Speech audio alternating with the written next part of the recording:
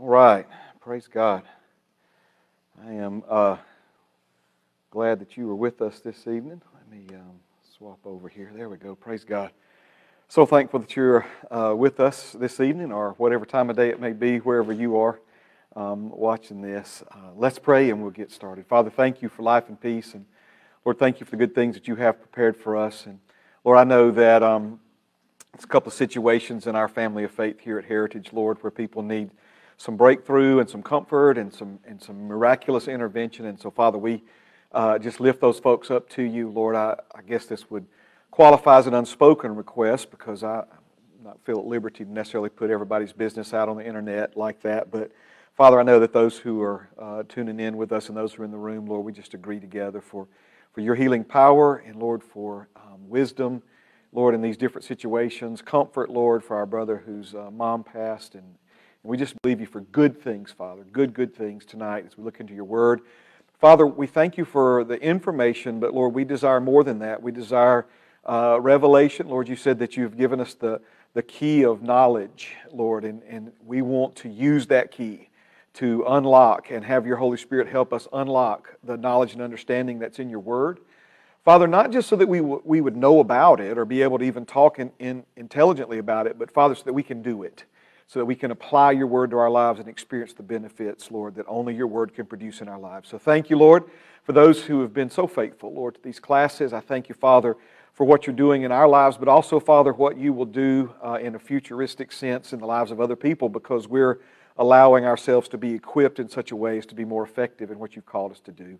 Lord, I pray over every person now that's tuned into this class. I thank you, Father, for your hand upon their lives, your hand upon their families. Lord, perhaps some of them are dealing with situations that may be potentially distracting, even discouraging for them.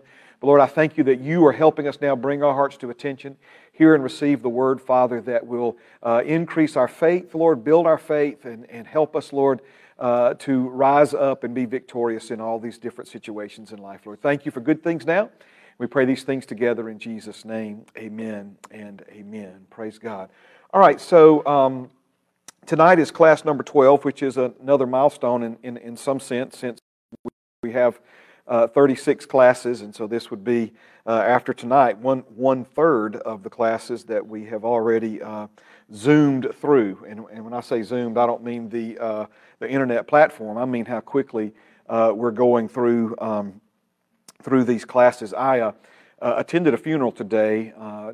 Dear brother Rick Hosmer, such a vital part of our family faith here at Heritage. His 89-year-old mom went home to be with Jesus, and one of her sons, Rick's brother, preached the funeral, and he said he remembered when he was still a young man, his mother talking about getting older, and she said that as she was getting older, it was like the fence posts were going by faster. And he said that seemed such a strange thing for his mom to say until he got older, and he understood exactly what she meant. And so I don't know, maybe it's because I am 54 now. We've been doing this for 18 years, but it seems like these first 12 classes have gone by really fast. I was praying over the class this afternoon. I just feel encouraged to remind you, and I don't know if I ever said it quite this way. When we talk about discipleship class, first of all, we're talking about the content of the class, okay? In other words, what each class is about and what the Word of God has to say about these things, and I believe even the specific order in which we go through and work our way through different subjects and topics and doctrines and teachings. So you have the content, but if you recall, one of the first verses we looked at when we started was where the Bible says in the last days that people will not endure sound doctrine. And so as important as the content is, we also see some of the, I guess you might call them intangibles about this class. And that would be things like the commitment and the consistency and ultimately the character that following through on commitments and being consistent even when we would rather do other things, how that builds character and endurance and things of that nature, faithfulness, if you will, in our lives. The unique thing about character is it's so extremely important. If we're going to have our best life, it's going to require character. But the only way character can be built is in the tension of the moment. In other words, the only way you can increase your loyalty is to be loyal when you don't want to be. The only way you can increase endurance is to keep going when you want to quit. And so I often tell folks beginning like a 12-month recovery program at the Foundry that, and I don't tell them this to offend them, I try to help them understand that the program is more than just checking off a bunch of completion boxes. And so I make this statement, it kind of shakes some of them and maybe even irritates some, but I say this, I say if you had the character that you needed to finish this program when you started it, you probably wouldn't need the program. So again, the content of these classes is important, but the commitment, the consistency, and the character that the Holy Spirit is developing in us as we work our way through is also extremely, extremely important. Now, let's review one verse, and I'll try to just dig right in tonight where we left off on last class. But let's go once again to 2 Timothy chapter 2 and verse number 15. 2 Timothy chapter 2 and verse number 15.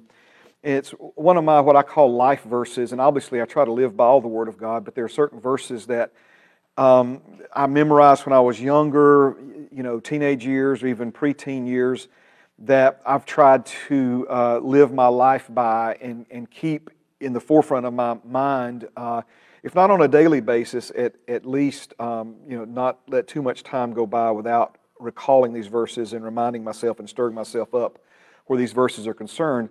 But I like this one out of the King James Version. Normally I go New King James, but I like this one out of the King James Version. It says, "Study to show thyself approved unto God, a workman that needeth not to be ashamed, rightly dividing the word of truth." Rightly dividing the word of truth. There was an occasion in Jesus' earthly ministry where He fed a multitude. You don't do it now, obviously, but you can read about this later in John the 6th chapter, where Jesus fed a multitude with a little boy's lunch, and of course they were amazed. I'm convinced that there were people who ate more food in a single meal that day than they'd ever eaten in their lives. Food was scarce in those days, and Jesus laid out a seafood buffet, and people ate and ate and ate, and then there was lots left over. But the thing about, if you ate lunch today, more than likely you're going to be hungry again before you go to bed tonight. Physical food only lasts so long. And so the next morning, the crowd woke up, they're ready for breakfast, and so they're looking for Jesus. They're wanting Him to do, I guess, scrambled eggs and whatever, feed them breakfast. And of course, Jesus had already went across the lake, and so they literally rowed across. Think of all the calories they expended to go see if Jesus could give them some more calories.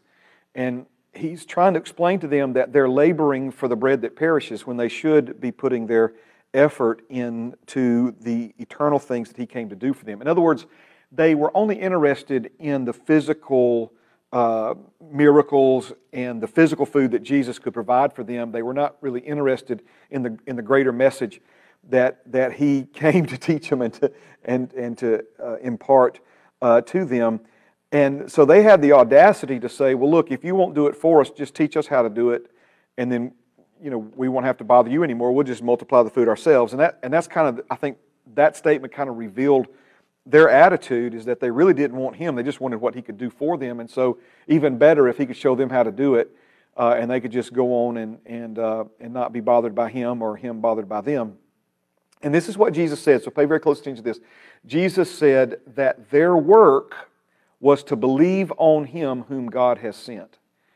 Their work, their labor. He said, you're laboring for all these things, you're working for all these things that perish, you're laboring for all these things that are temporary, when you should be expending effort and pouring effort and labor into things that are eternal. He said, your work should be to believe on Him whom God has sent. And of course we see later where we're instructed in the Word of God that we should labor in the Word. We should labor in the Word. We try so hard to experience results in our lives by doing things our way, or Googling it, or whatever, trying to find the best way that man has to accomplish some situation in life. And yet our efforts and our labor should be in the Word of God. And so as we begin tonight, he's talking about studying to show yourself approved unto God. He's talking about an expenditure of effort here. He's talking about, something that we do and that we invest our time and our energies into. And of course, what we know from so many different places in the Scripture is that God is a rewarder of those who seek Him. God is a rewarder of those who diligently go after what He has put in place for us to go after. He says it's the glory of God to conceal a matter, but it's the glory of kings to search those things out. And so we see that God has hidden in His Word the wisdom that we need to live our best lives. And he talks about this in 1 Corinthians. He says it's not hidden from you, it's hidden for you. There's a difference. If I hide a key to my front door somewhere, excuse me, in the flower bed, under a rock or a turtle or something like that, my uncle, he's with Jesus now, but he used to hide some fishing passes so we could, he had a private lake and you had to have a pass to go fish. And me and my brother would go down there and he would, it was funny, it's kind of a joke, he would load the pumpkin. He had this ceramic pumpkin out on his patio and he would put the passes in the pumpkin. So why did he hide them? Well, they were hidden for me and my brother, but they were hidden from anyone that he did not want to have access to those passes or to fish on that lake. So in the same way, God has hidden wisdom for you, not from you. But if we're going to find that wisdom, it's going to require some effort on our part to search it out. So this is what he's telling us here when he says study to show yourself approved. Now we've already mentioned this. Let me just remind you, it's not study to be approved. If you've been born again, God's already approved of you. But it's studying and growing and laboring in the Word. This is how the approval that we've already received, the righteousness that we've already become, the freedom that we've already been given, the prosperity that belongs to us, the blessing of Abraham that's already upon us. This is how all of these things can be revealed, the inward reality of the new birth becoming an outward expression of life.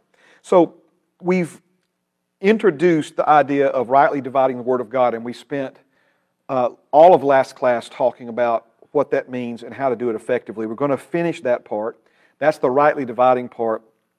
And then tonight we're going to get into the skillfully applying and hopefully, let me put the title slide up. I don't know if I believe I did do that. All right. The skillfully applying. So let's do this. And I apologize. I've got a little tickle in my throat, so if I cough, I'll try not to blast the microphone here for those that are watching online. But we talked about rightly dividing the Word of God, and we said that the revelation of God's nature and character and person, Him revealing Himself to mankind, is progressive throughout the Scripture. And that just simply means we know more about Him in Isaiah's time, for example, than we knew about Him in Methuselah's time, or it was early on. And so as the Bible unfolds, we see that God reveals more and more to us about Himself. And we said last week one of the key ways that He does that is by He introduces Himself using a different name. And each of the names of God are revealing key elements and characteristics about Him and about who He is and about what He is like. See, we take for granted in the New Testament church that God is Father God. He is our Father. But that understanding and revelation did not come until much later in the Scriptures. And even when it came, there were folks who, by the way, I am not a fan of this statement, Father God and Mother Nature. Okay, no. Mother Nature is something mankind created and invented. God is the God of nature. He created nature, and so this idea, that we're all God's children, and in a very loosely interpreted sense, that would be true in that God created us all, so He's our Creator Father. But the Bible's very clear that the true children of God, the true offspring of God, are those who have been born of God, born of the Spirit, born from above, born a second time from the incorruptible seed of the Word of God. And so when we talk about God being, our Father, we take for granted. I keep going back to this. We had a situation, it's been many years ago, when my brother was, he was singing at a church one time, and he said a few times, talking about Father God this and Father God that, and And there were some people who were very, very offended that he would use that terminology. And it's kind of sad to me that they don't realize, what all the Bible has to say along those lines. As a matter of fact, I was kind of shocked later when it circled back around to me, that they thought he was way out of line for using that terminology. The Bible says that you can call him Abba, which is a term of endearment very much like our English term of endearment for a father, a dad or daddy. So this is what it means for God to be our Father. But again, because we've heard that and know that and at least are familiar with that, we just think that it's always been understood that way when it, of course, has not been. Now, the last thing I want to just show you about rightly dividing the Word of God is I want you to think of the entire Bible, all 66 books of the Bible, like you would think of a court system. And when I say a court system, I mean like a judicial court system. And here in the United States, the way our court system works, and I'm sure it's similar to this in many other places around the world, is that we have like a lower court, and then we have ranking courts that go above that. So let's say you're in a lower court, and a lower court issues a verdict or passes judgment in a situation that doesn't seem correct, or maybe it needs some clarification, it's confusing. So the recourse is you appeal it to a higher court. You go to an appeals court. And in our country, that begins on a local level. Then from there it can go to the county, from the county to the state, from the state to the district, federal court, all the way up, if they should choose to take your case, the Supreme Court of the United States of America. And that would be the final authority, if you will, as far as our judicial system. So let's go back to it now. When I say think of the Word of God as a court system, let's say you're over in Deuteronomy, and you read something in there that doesn't seem to line up with what you know and understand about God. Well, remember, in Deuteronomy, we didn't know as much about God and His true nature and character like we do today, or like they just knew maybe 3 generations later. So anytime you're studying the Scriptures and you find something in the Old Testament that you don't fully understand, or let's go back to the legal terminology that needs clarification from a higher court, you appeal it to the New Testament. Amen. I like to say it this way. You have to take your revelation of God, your understanding of God from the Old Testament and drag it through the blood of Jesus into the New Testament so that we can really understand Him and understand who He is and ultimately understand the Word that He has spoken to us. Now, with all that said, you appeal to a higher court for clarification, but I believe that there is a Supreme Court, so to speak, in the Word of God. And that Supreme Court would be everything written in red. Now, if you understand what written in red means, that's everything that came out of the mouth of Jesus, everything that came directly from God. So you've got Jesus on the earth speaking, the Son of God in human form on the earth speaking directly to us. Okay? Remember what we said last week when it was Elijah and Moses and Jesus. And Peter said, let's build a tabernacle, let's build a booth, let's build a tourist attraction, whatever, for each of them. Father God spoke and said, this is my beloved Son, hear ye Him. And that doesn't mean that there's not tremendous value in what God said to us through Moses or what God said to us through the prophets. But remember, Jesus came to fulfill all of that and bring to us a new day. So also remember that it was Jesus who said, you have heard it said that you shall not commit adultery. But I say unto you, if you look at a woman to lust after her in your heart, you've already committed adultery. When Jesus says you've heard it said, He's quoting from the Old Testament. So notice now, what is He doing? He's bringing clarification. Excuse me. He's bringing a greater understanding for us so that we can ultimately apply these things to our lives. Now, if the if the Supreme Court in the Word of God is everything written in red, I also believe that there is a Chief Justice. What does that mean? Well, I believe that there is one verse that we need to memorize and refer to in any type of confusing situation that you may find in the Scriptures. And I call John chapter 10, verse 10, the Chief Justice of the Supreme Court of the Word of God. And here's what that verse says, John chapter 10, verse 10. Jesus speaking, so it's written in red, He says, "The thief does not come except to steal and to kill and to destroy." And if you'll notice, there's a period there. End of sentence, new sentence, same verse. Jesus speaking, "I have come that they may have life and that they may have it more abundantly." So notice what Jesus is doing here. Jesus is drawing a line in the sand. Jesus is giving us an absolute statement that we can use to understand what is coming from God and what God's desires and plans and will for our lives are, and what's coming from the devil and what God's desires and plans, what the devil's desires and plans and will for our lives may be. So how do we simplify this? If it's stealing from you, if it's diminishing you, if it's taking away from you, if it's bringing death to you, if it's bringing destruction to you, that is not coming from God. The thief only comes. That's what the thief does. The thief steals, kills, and destroys.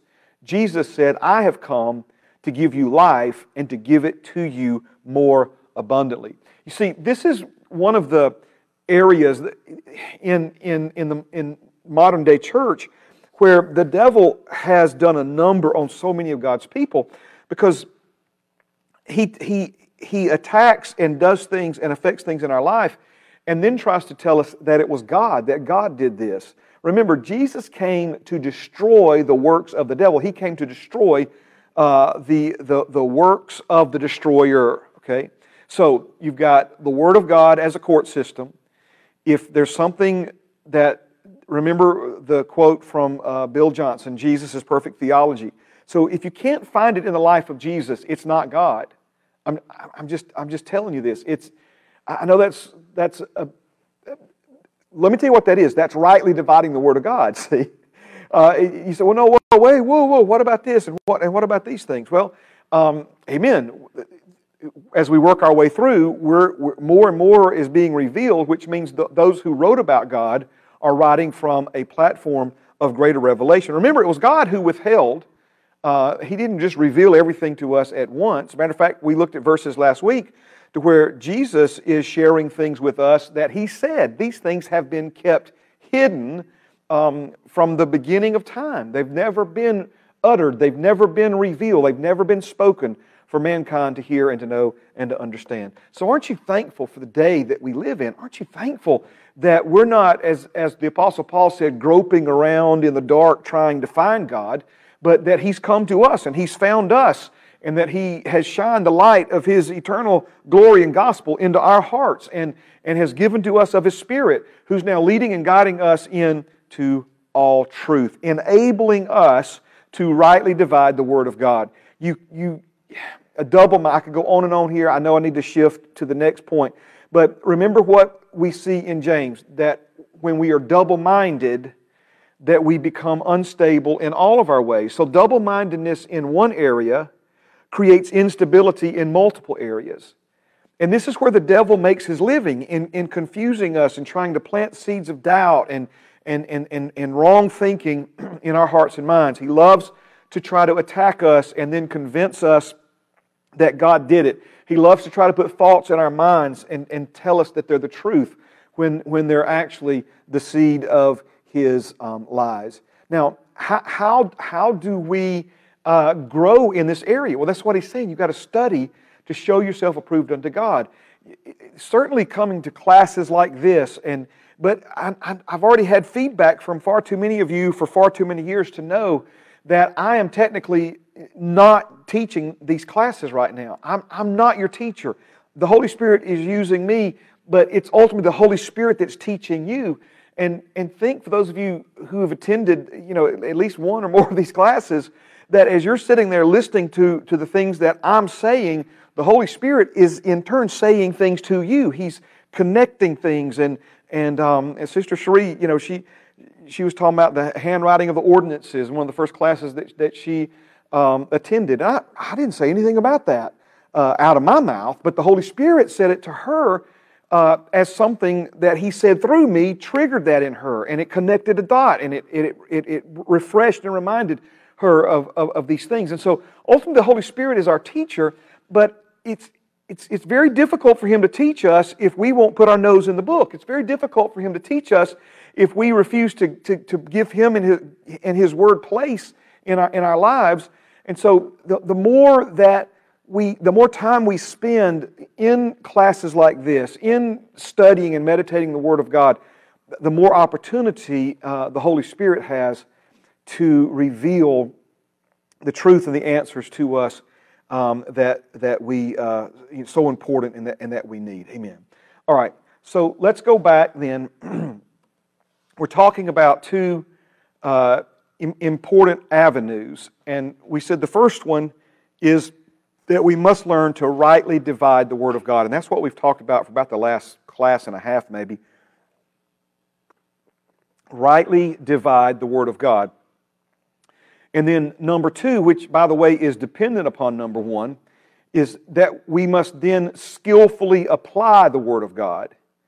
So you can't begin to apply it to your life unless you first know how to divide it. You've got to rightly divide it in order to skillfully apply it. Now, this is also important because there are a lot of folks who have been in church for a long time, and they have a lot of knowledge, a lot of Bible knowledge, but that knowledge has made little to no difference in their life reality because they've never taken what they're learning and put forth the effort to apply it to their lives. So take any subject, tithing would be an example. The Bible has a lot to say about tithing. I know that it's become popular in these later days, where people say that's an Old Testament thing. Well, Jesus said you should tithe. Hebrews is the New Testament. The New Testament says here men receive tithes. It doesn't say they received tithes. It says here they receive. I could just go on. I'm not here to teach all that. I'm just saying, okay?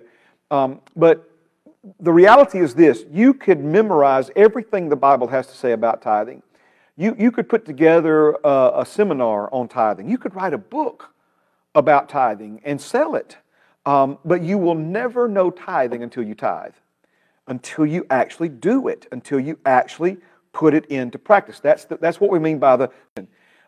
We've been in a study on Sunday mornings here at Heritage, learning to trust God, and the only way you'll ever learn to trust God is by trusting Him. And it seems like a lot of folks are trying to learn to trust God without ever putting any skin in the game, without ever really stepping out and committing themselves to His works and His ways.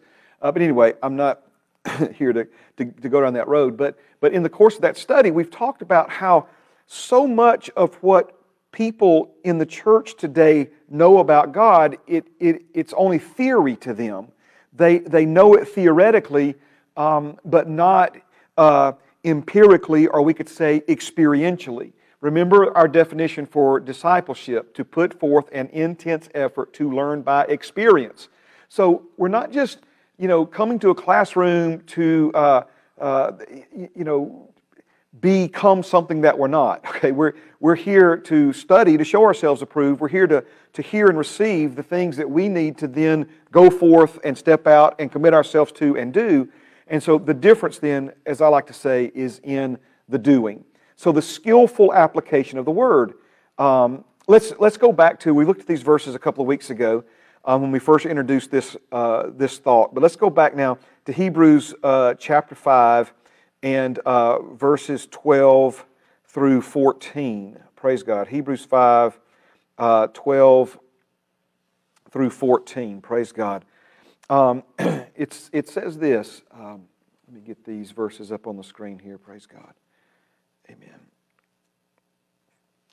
It says, "For though by this time you ought to be teachers, you need someone to teach you again the first principles of the oracles of God, and you have come to need milk and not solid food. For everyone who partakes only of milk is unskilled in the word of righteousness, for he is a babe. But solid food belongs to those who are of full age, that is, those who by reason of use have their senses exercised to discern both good and evil." Wow. So think about what he's saying here. He's talking about people who've been born again and have been in the church for a long enough period of time that they should be teaching and leading others. But despite their tenure, despite their exposure, despite having heard perhaps for years now teaching from the Bible, they're still in need of someone to go back and teach them the basics, the first principles of the oracles of God, as he refers to them here in verse number 12. And he says, because of this, that they've come to need milk and not solid food. So the Bible refers to some of the basics that we would learn, the sincere milk of the Word. And obviously, as someone who's newly born again, just beginning, or maybe you've been born again for a long time, but have never really been serious about discipleship or studying the Scriptures, well then, certainly in that case, milk is called for.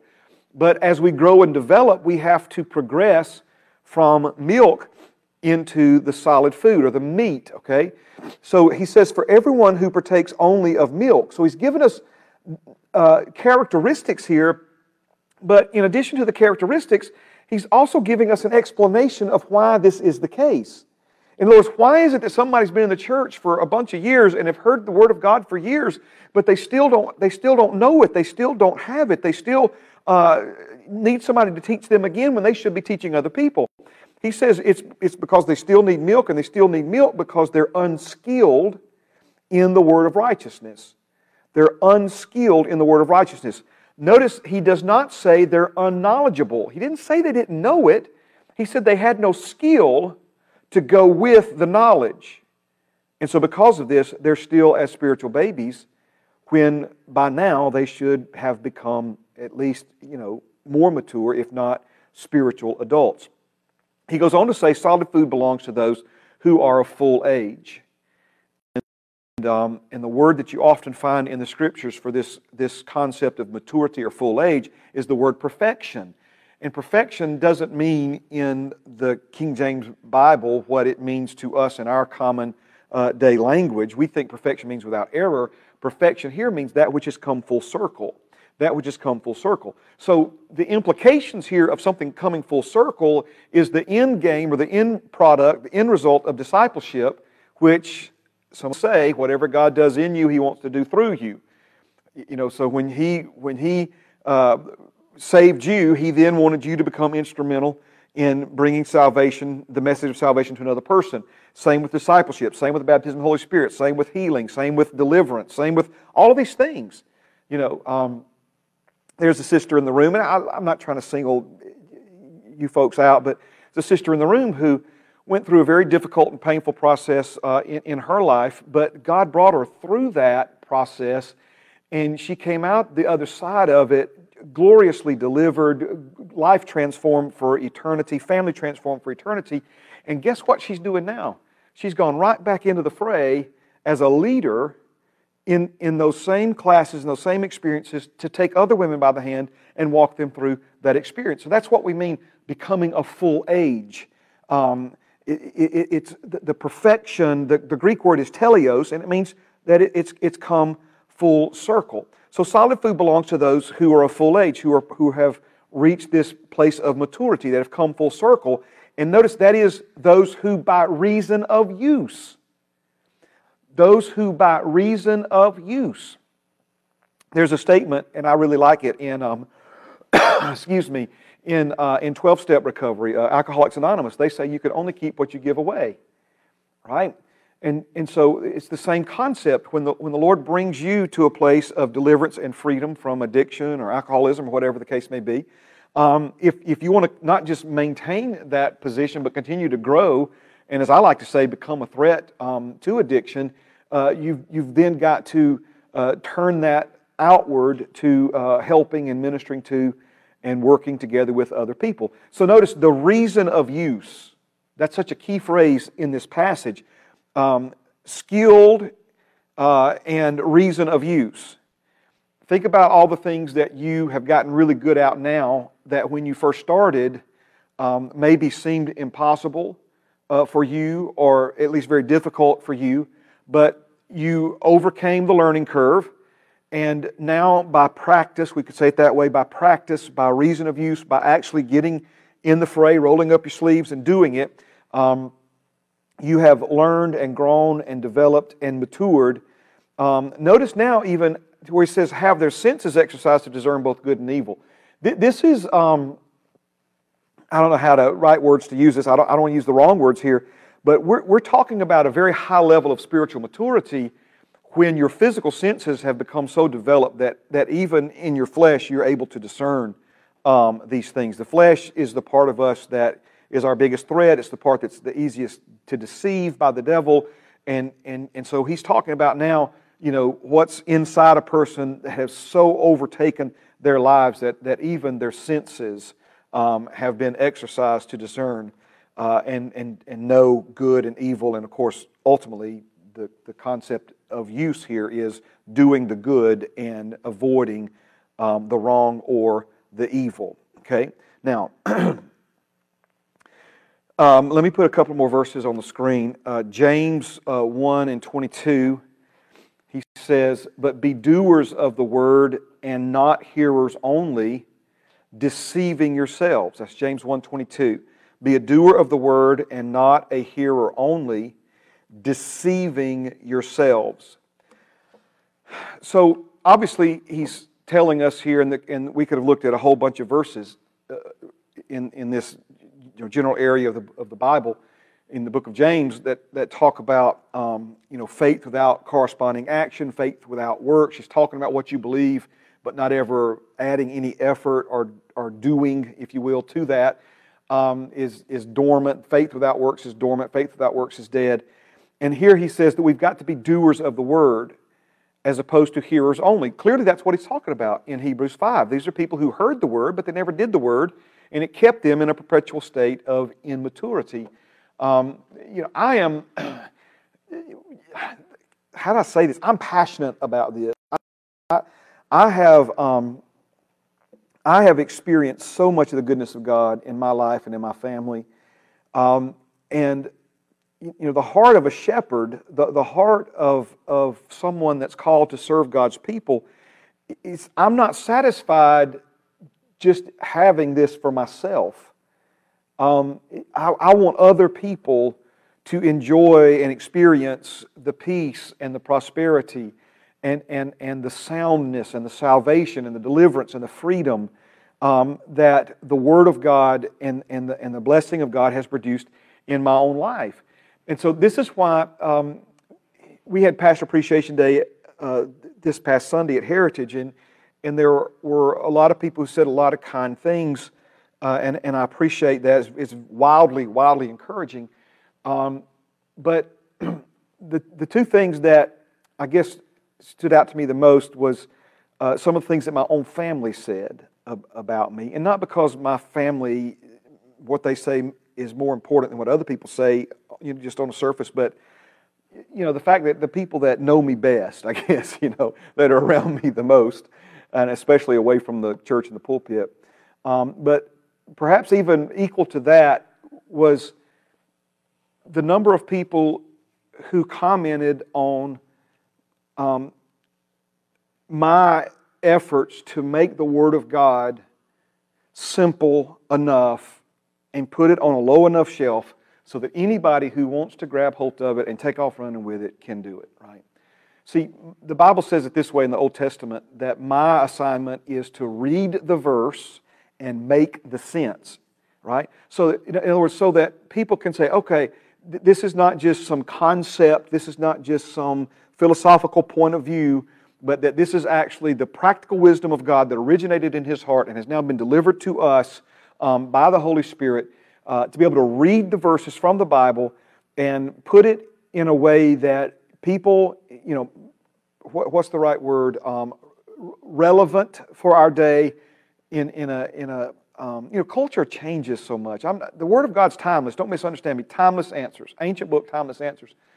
But for people to be able to relate to it on a personal level to the point that they can apply it to their lives. That is, I guess, the one major passion of my life in ministry is to take the Word of God, the timeless answers that we find in the Word of God, and present them to people in a way, not just so that they'll know about it.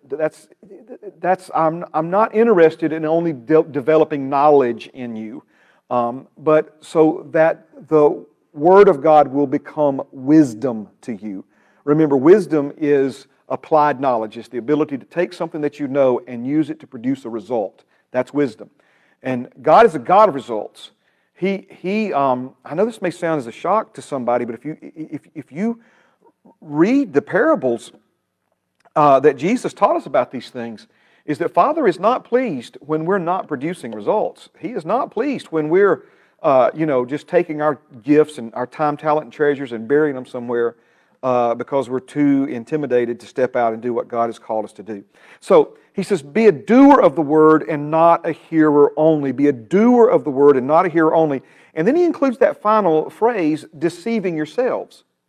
So what is he saying? He's saying that if you hear the word but never apply it in your life, never actually do what you're hearing, that what you're actually participating in is self-deception. Now, there may be deeper understanding and explanations of this, but I believe clearly, the reason it's self-deceiving is that there's life in the Word of God. Remember, His words are spirit and they're life. And man, Peter said it in John the 6th chapter. That one translation says, Jesus, when you speak, something comes alive on the inside of me. And so when you're in the presence of God and you're in a place where the Holy Spirit is anointing the Word of God that's being spoken, it has tremendous impact on your life, and you leave the service feeling better. Amen.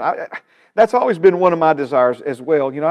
I went to enough church services over the years in different places where I left there feeling worse than I did when I went in. You know what I'm saying? It was not encouraging. It was a bit discouraging. Amen. I'm a gospel preacher. That means good news. I got nothing but good news for you. And so, you want to encourage people. You want to build people up. You want to give them the Word of God in a way that encourages them and produces hope and faith by hearing and confidence and all these things, right? So where the self-deception comes in, though, is you can drag into a worship service, phone in, a little bit of worship, just kind of clapping and muttering the words. But as the Holy Spirit starts moving, now you hear the Word of God, and you leave out of that service feeling better about yourself, feeling better about your situation, having more light about what you need to do than you had before you got there. And it'll give you this false impression, that everything's okay now. But the difference is in the doing. And so if you never take what you hear and do something with it, it'll make you feel better about your situation on the short end, but if nothing ever changes, nothing ever changes. In other words, where the real change happens is when we begin to do what the Word of God says for us to do. Excuse me, please. All right, let's go to Matthew chapter 7. Praise God. Matthew chapter 7. Now, some of you may be well past some of these things in your walk and your maturity level in the things of God.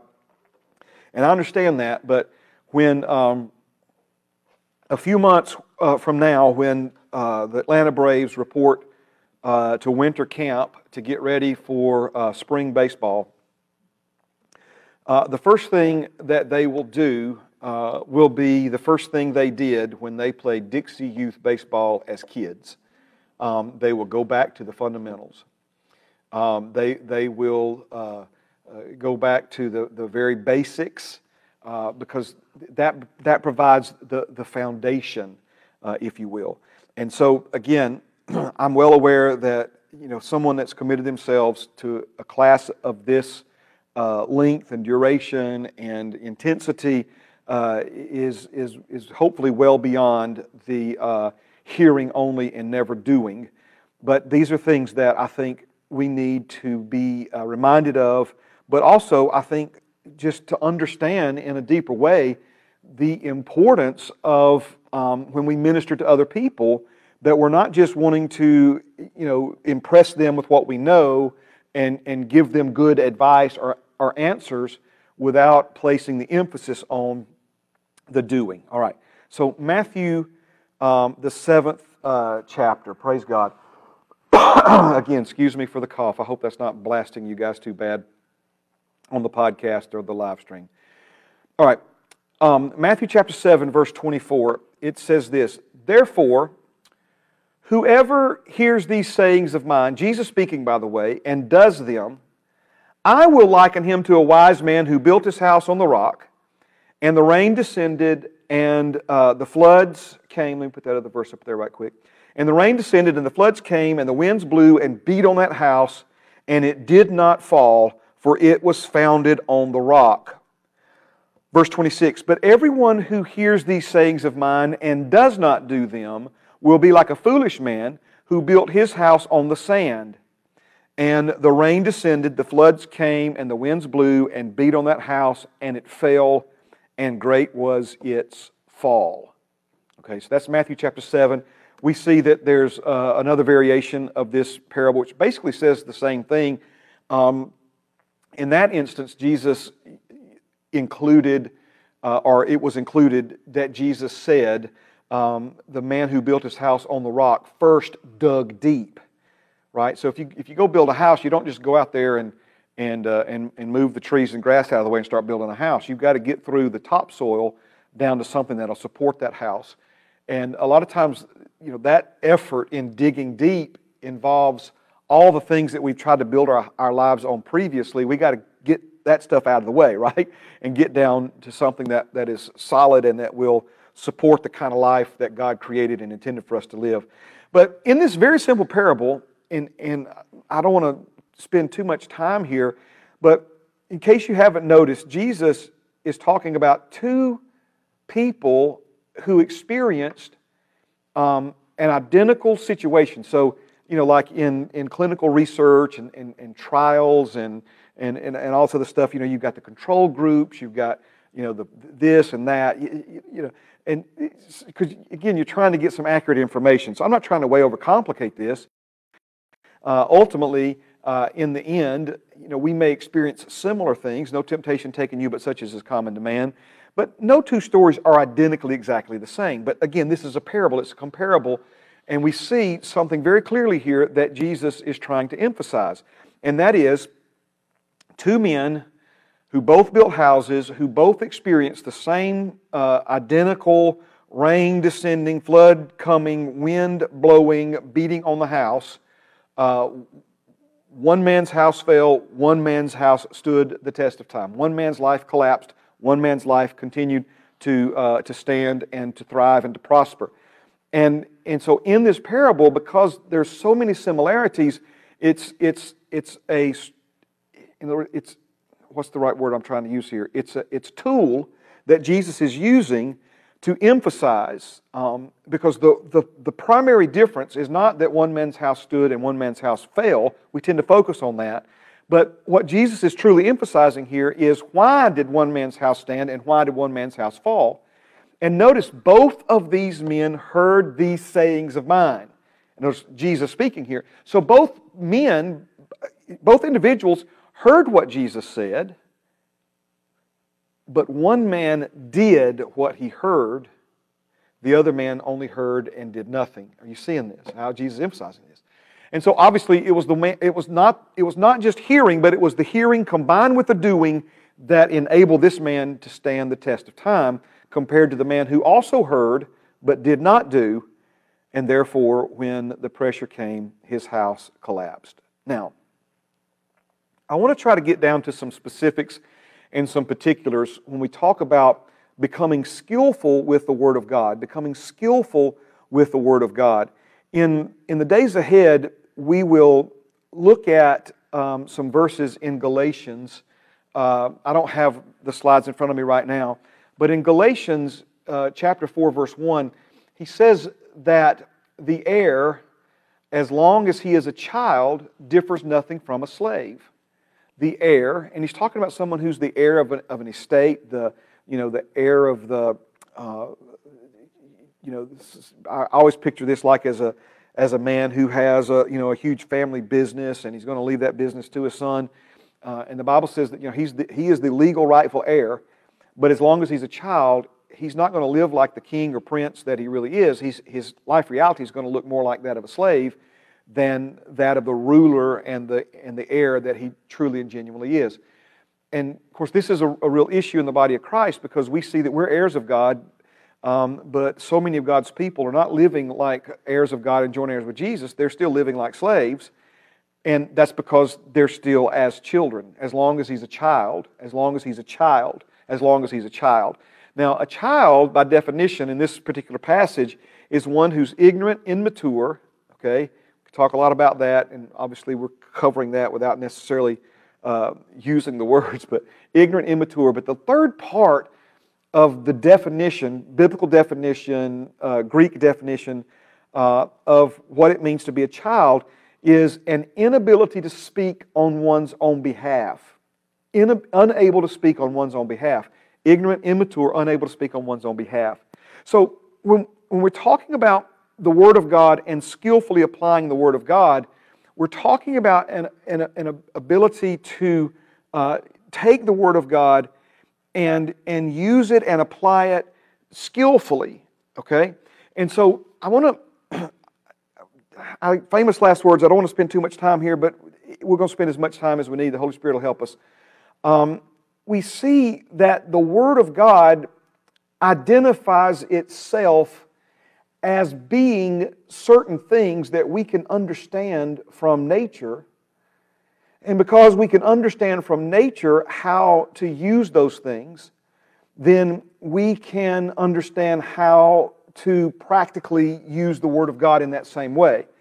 So let me work through a few of these, okay?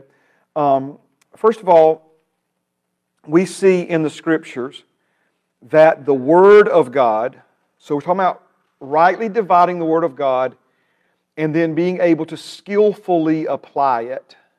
Rightly divide the Word of God and then skillfully apply it. Okay?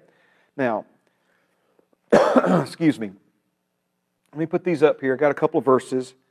1 Peter chapter 1 and verse 23, it says this, having been born again, not of corruptible seed, but incorruptible, through the Word of God, which lives and abides forever.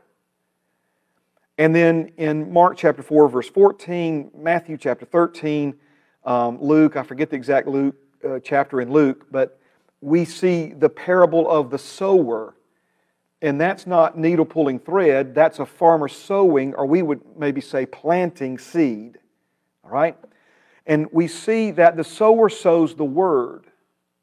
So what are we seeing here? We're seeing, now this, I'm asking you to stay with me for a minute, because this I think is going to help you gain some traction on developing skill and what it means to develop skill and becoming skillful where the Word of God is concerned. So the Word of God then is seed. When I first began to teach this many, many years ago, the Holy Spirit had to correct me because I put in my notes not that the Word of God is seed, but that the Word of God is like seed.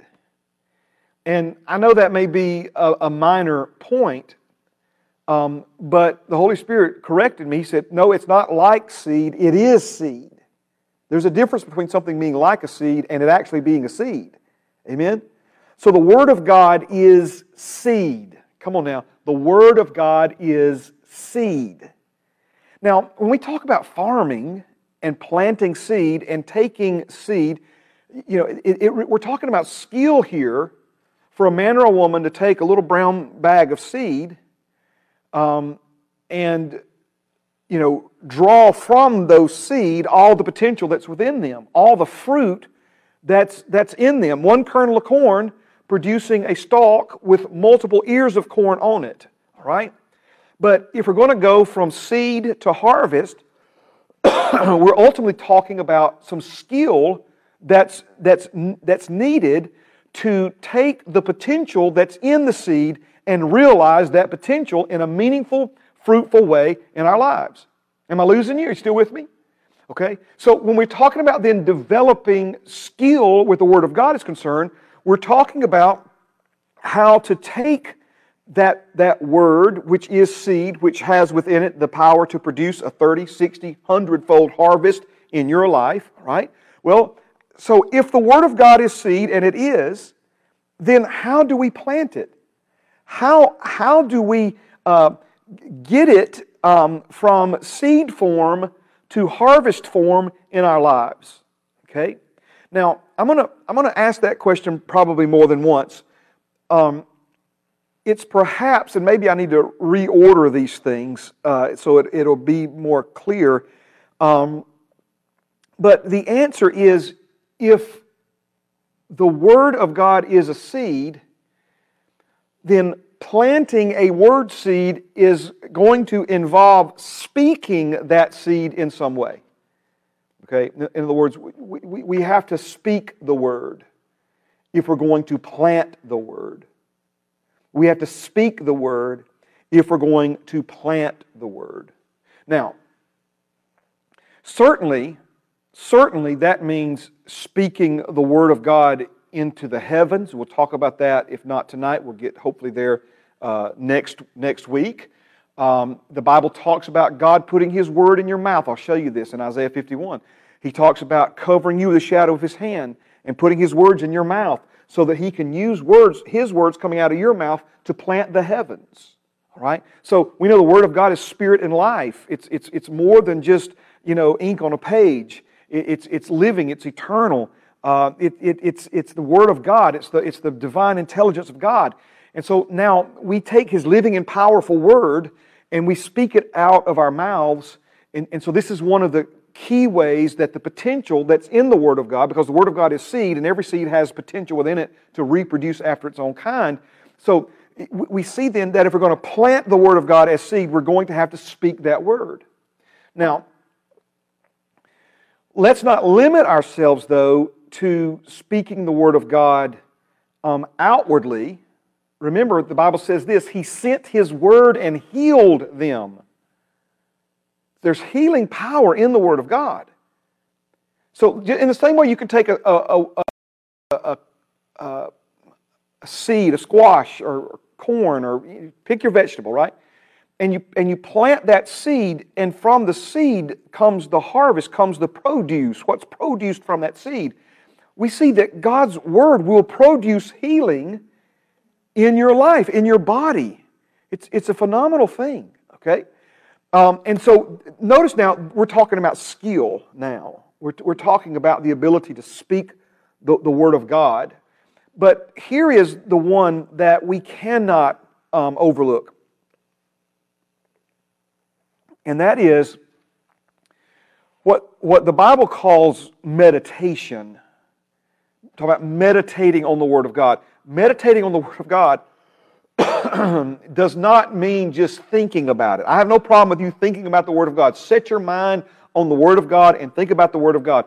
But to meditate, biblically speaking, to meditate the Word of God means to mutter it to oneself. To mutter to oneself. So this would be like under your breath, God has not given me a spirit of fear, but a power of love and a sound mind. Greater is He who's in me than he who's in the world. In other words, where you just, driving down the road muttering the word to yourself. I love to do this at night, real quiet like, so as not to keep Pam, my wife, awake, I call her Pam. That's what the grandkids call her. Amen. Sister Pamela. Amen.